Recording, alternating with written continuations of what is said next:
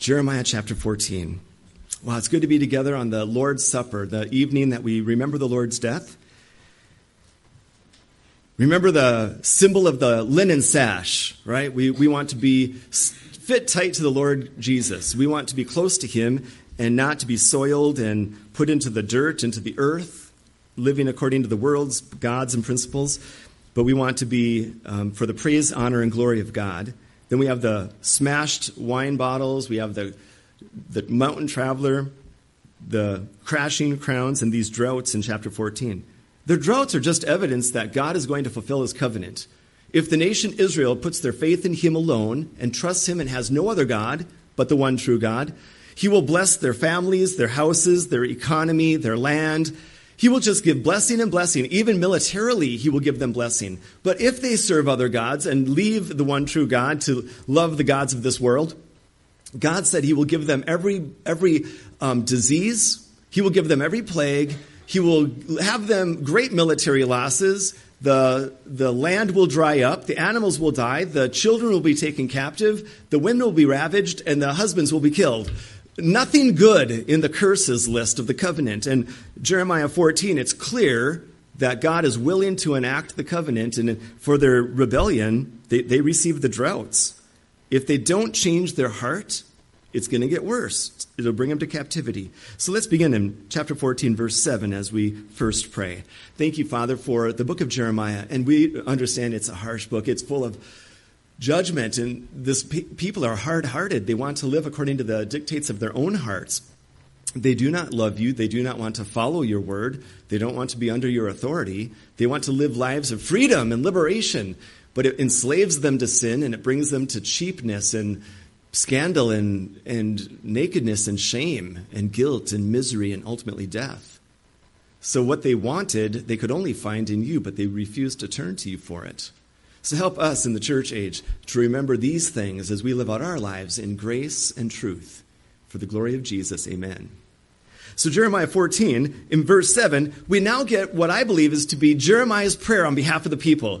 He's probably going around saying, people, if you want the drought to end, if you want God's blessing, then return to him in faith. Trust him. Look at what Jeremiah 14:7 says. O Lord, though our, and I don't think this is the prayer of the nation. They were hard-hearted to the core, but this is Jeremiah's desire. O Lord, though our iniquities testify against us. All right, they do. Our sin testifies that we need a Savior. Do it for your name's sake. Save us for your name's sake, God, for our backslidings are many. Look at the confession. Our backslidings are many. We have sinned against you. These are wonderful words of confession and repentance, but they weren't from the hearts of the people. Verse 8, look at these names. Oh, the hope of Israel, his Savior in time of need, in time of trouble. Isn't Jesus the hope? Absolutely, he's the Savior. Why should you be like a stranger in the land? You know what a stranger in the land is? They just turn aside and mind their own business. You go to a strange city and you get a hotel. You don't all of a sudden start running for council and changing things, and you don't start putting the park and playground together. You're just there as a traveler. You're just there for the night. You're going to go on your way. God, why do you just come to our city? Why do you come to our land of Judah? And then it's like you're passing through. You don't care about us? Come on, God, don't you care? Do you see their attitude? And like a traveler who turns aside to tarry for a night, verse 9, why should you be like a man astonished, like a mighty one who cannot save? God, why are you like a soldier who comes in and you don't know how to use your weapons and you can't help us in the time of trouble? Yet, Lord, you, O Lord, are in our midst, and we are called by your name. Do not leave us. Well, the answer is God is going to leave them. He goes on and says in verse 10, some of this, I wrote in my notes in my Bible, scariest verse in the Bible. Believe it or not, if you want the scariest verse in the Bible, it's this verse, verse 10. Thus says the Lord to his people, thus they have loved to wander. Oh, they love to wander in this world. They have not restrained their feet. Therefore, the Lord does not accept them. He will remember their iniquity now and punish their sins. Do you see why that's the scariest verse? Listen, everybody, if God remembers Brian Wheata's sins, if he remembers one of my sins, since I was conceived, sometime in 66, when I was conceived and born in 67, until the day I die, if God remembers one sin, that's all it takes, I will be in a lake of fire for eternity. If he remembers my sin, if he will not forgive me. That is the scariest verse, that God would remember our sin. But when you put your faith in Jesus, what happens? My whole record of sin is wiped clean. They are tossed into the depths of the sea. They are as far as from the east as to the west. Literally, they have been erased and can be remembered no more. See, isn't that great about the gospel? Our sins are remembered no more. I can't wait. All eternity, God will never bring up a sin. He's not going to be like, oh, Brian, by the way, remember that day? What day is it today? May 1st. Remember May 1st, 2022? Oh, I caught you. Guilty. He'll never do that game with us. Never. Simply, we are his children with a clean record. By grace through faith are we saved. We are positionally as clean and perfect as Jesus. So he says the scariest thing, I will remember your iniquity and I will punish your sins. And what's the punishment for sins? The wages of sin is death. And death means separation. Not just your heart stops. Death means separation. Now, I'm not going to go there tonight, but Jeremiah 31, verse 34, God says, I'm going to make a new covenant with Israel and a new covenant with Judah. And part of my covenant, remember how God loves covenants? In Jeremiah 31, God says, in my new covenant, I will forgive their sin and remember their iniquity no more. Jeremiah 31, 34. Also Hebrews chapter 10. But God says, in the new covenant, when you put your faith in me, Israel and Judah, I will never remember a sin, and everyone will be forgiven. You don't do that, then I'll remember everyone and punish you. See, scariest verse. Verse 11. Then the Lord said to me, do not pray for this people, for their good. While they fast, I will not hear. See, the people were religious. They were very religious. They were fasting. God says, I don't hear them when they're fasting. What were they doing when they were fasting? I bet the people of Judah were like this. All right, everybody, no eating on Saturday. We're going to be religious. So no eating on Saturday. We love the Lord. All right? Although the rest of the week they were serving many other gods. Even on Saturday when they were fasting, they were serving other gods. They thought by fasting it would somehow cover their sin and just give them easy access to God. God says, when they fast, I will not hear their cry. And when they offer burnt offerings, is there anything wrong with offering a burnt offering? They were voluntary.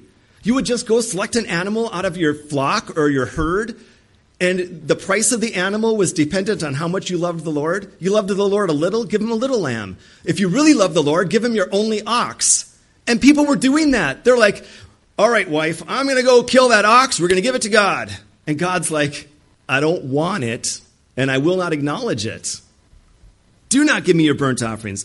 He says, when they offer burnt offerings and grain offerings, I will not accept them, but I will consume them by the sword, by the famine, and by the pestilence. God hates religion. I put that in my Bible. God hates religion. He hates doing things without being. He hates it when we just play out the actions, but our heart is not in it. It has to be a heart of faith. Now, you know what Jeremiah? Jeremiah's smart. He's like you and I in this text. Do you know what he's thinking now? Hey, wait a minute, God. He's trying to protect the people, like a good shepherd would. He's like, wait a minute, God. It's really not the people's fault. It's all those false teachers. Like we could even say, hey, it's all the contemporary preachers who aren't preaching the gospel. It's the Jehovah's Witnesses stealing our people. It's the Mormons. It's the Muslims. People are flocking to those religions that are false, and even the social gospel people and all the big name people that have 100,000 people come into their big stadiums, and yet they're not hearing the gospel. People are not getting saved and hearing the gospel because it's not being preached. These people are innocent. They've just been caught in the lies of a false teacher. Doesn't it make sense? Why would God punish all of those people? They're sitting listening to somebody religious who's not preaching a gospel. Is it really the people's fault? Here's what God says. Verse 13.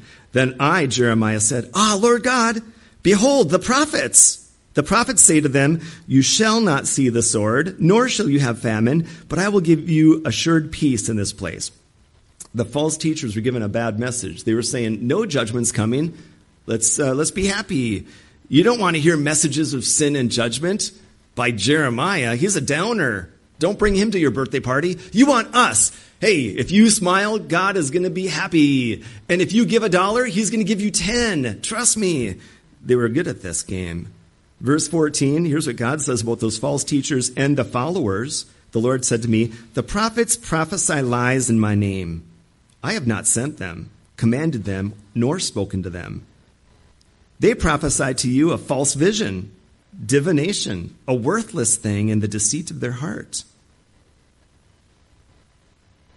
Sometimes we think the false teachers are only spurred by Satan. But actually, a lot of these false pastors that are preaching a different message, they're just simply deceived. They're simply deceived about the way of salvation. And they're bringing many people to hell with them. As for the people, verse 16, and the people to whom they prophesy shall be cast out in the streets of Jerusalem because of the famine and the sword. They shall have no one to bury them, nor their wives, their sons, nor their daughters, for I will pour their wickedness. For I will pour their wickedness on them.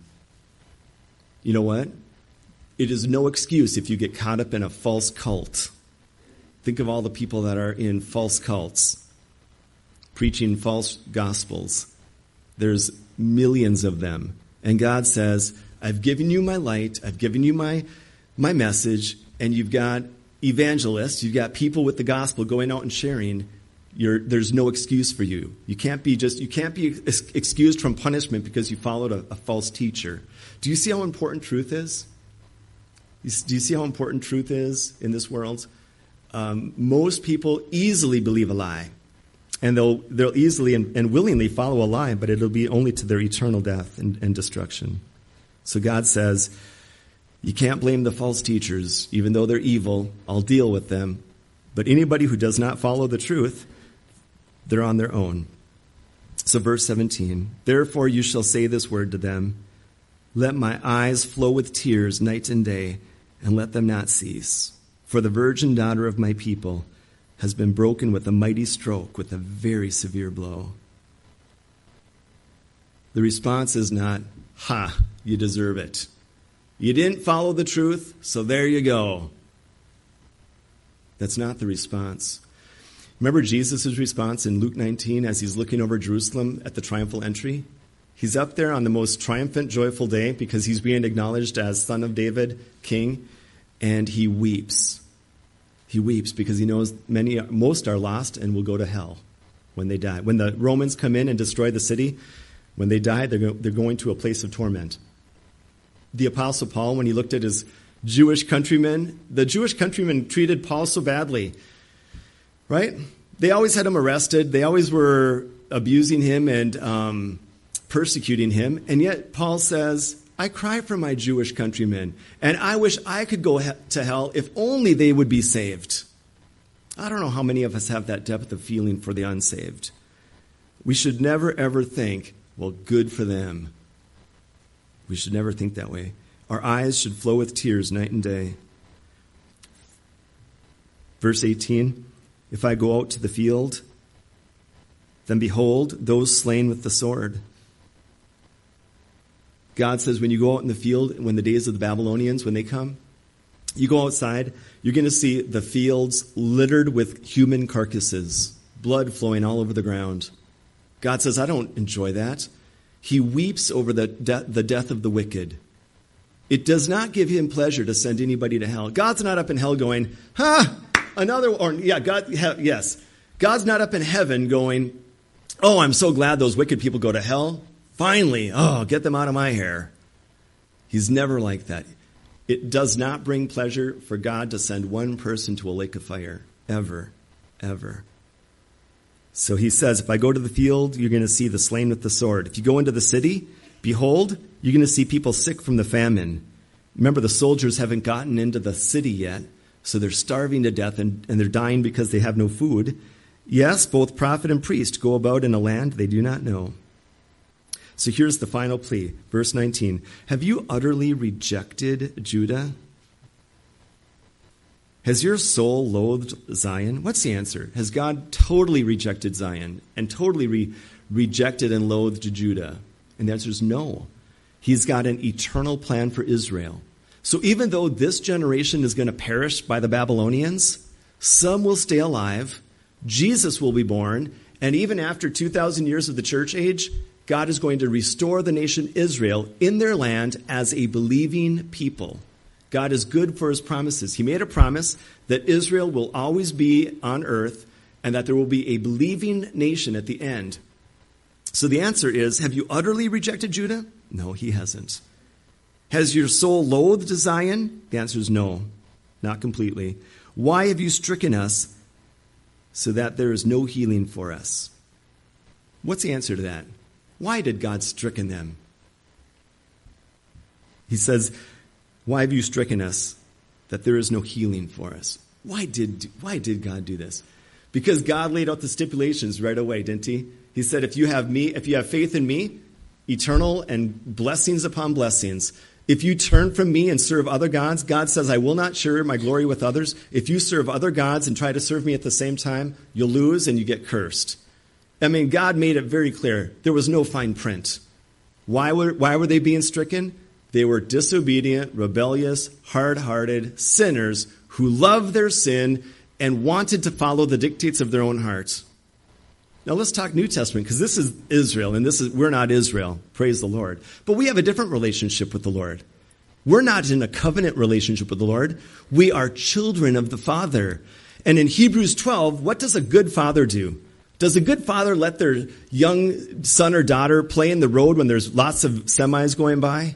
No, that would be a terrible father to let your son or daughter do that. You would take your young child out of the road and say, listen, let me talk to you and let me give you some rules. Why do you need rules? You need some boundaries so you don't cross my rules, my boundaries. You cross my boundaries, you're going to end up in the road dead. So I'm doing this to protect you so you can have an abundant and a glorious life. So you will not go in the road. And if they continue going in the road, what happens? The discipline gets more severe. And then pretty soon, it's very severe.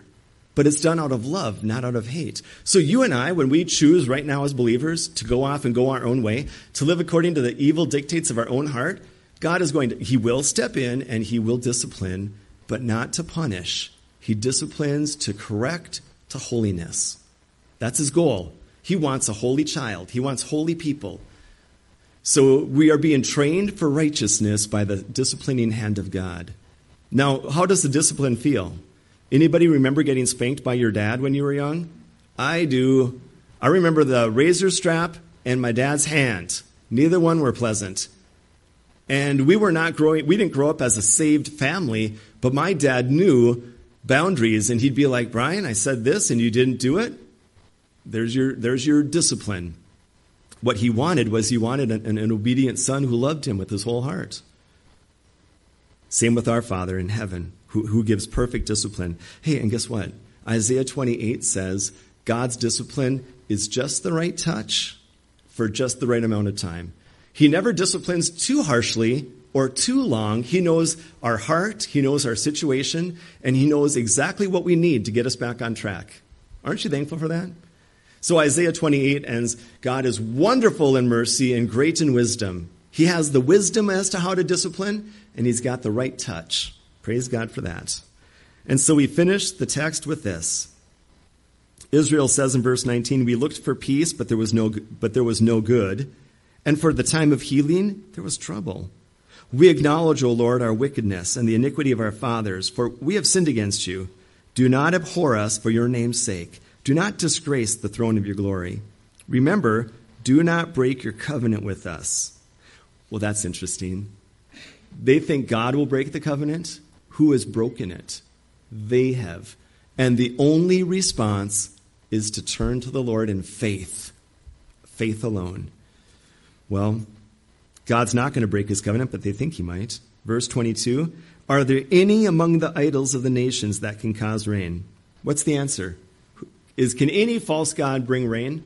No, only the one true God. Or can the heavens give showers? Not without the Lord's permission. Are you not he, O Lord our God? Therefore we will wait for you, since you have made all these. Well, that's the message. What do we learn from it? Remember, in Jeremiah 14, God has said he's finished with the people. He has reached a day when grace is not offered. In the days of Noah, was there a time when grace was offered? Yes. For many years, as Noah was building the great ark, there was one door and it was open. And Noah preached and said, anyone who wants to be delivered from this worldwide flood of judgment, enter the ark by faith and you will be saved. And the door was open and the family gets in with the animals. There's 8 in the ark with the animals. And for 7 days, the door is still open. They don't go out for 7 days. They just don't know when the door is going to shut. They're in there for 7 days, and people are walking by, and Noah's probably at the edge of the door going, come in before it's too late. Ah, Noah, you're foolish. It'll never happen, like you say. It'll never happen. And then the hand of God closes the door of the ark, and the day of entering the ark is over, and now judgment falls. That is true. Is there coming a day when grace will no longer be offered during the church age? Yes. When the church is raptured, anybody alive is not in the church age. Now, can they still be saved? I believe, yes, they can. But they have to respond to the gospel. But ultimately, God is going to end this whole program, and all who are believers will be eternally blissful in heaven, and all who are unsaved will be eternally tormented in hell. But there's coming a day when everybody's decision will have been made and grace will no longer be offered. Do you know that? There is coming a day when grace will no longer be offered because everyone will either be saved because of grace or they will be in hell tormented because of the rejection of grace. So right now, the day of grace is wide open. We should see floods of people coming in. Let's pray. Thank you, Father, for this text and Jeremiah's response. He wants to pray a prayer of repentance for the people, and yet you tell him not to pray for the people. And the false teachers, they're not to blame. They are to blame because they've misled the people, but the people should have known better. They should have gone to the truth. They should have gone to your word. And so ultimately, judgment is coming, and Jerusalem's doomed, and the people will be captive and dead, and all they can do now is trust you through this whole process. And so thank you for teaching us that even our right response to people rejecting the gospel or rejecting your word is never enjoyment. It is always tears. We weep for those who live in sin and love their sin. We weep for them. We want them to be saved and to be restored back to you. So we pray, Father, that through this church and through its evangelism this week, lost sinners can find a home in Christ. Oh, I pray that as we give the gospel this week, people will be saved, and maybe even for believers who have turned aside and they have wandered a little in the world's ways, that they would return to you in faith and repentance, that they would humble themselves and confess their sin and be renewed to a fellowship with you. Thank you again, Father, that our salvation is eternal and it cannot be taken away. But you do discipline us. And we want to be children that learn from discipline. So whatever you send us this week, we hope and pray to take with grace and with understanding and humility. And so we want to grow to be children marked by holiness and uprightness, integrity, wholesomeness, that you might not be blasphemed. Oh, in Jesus' name we pray. Amen.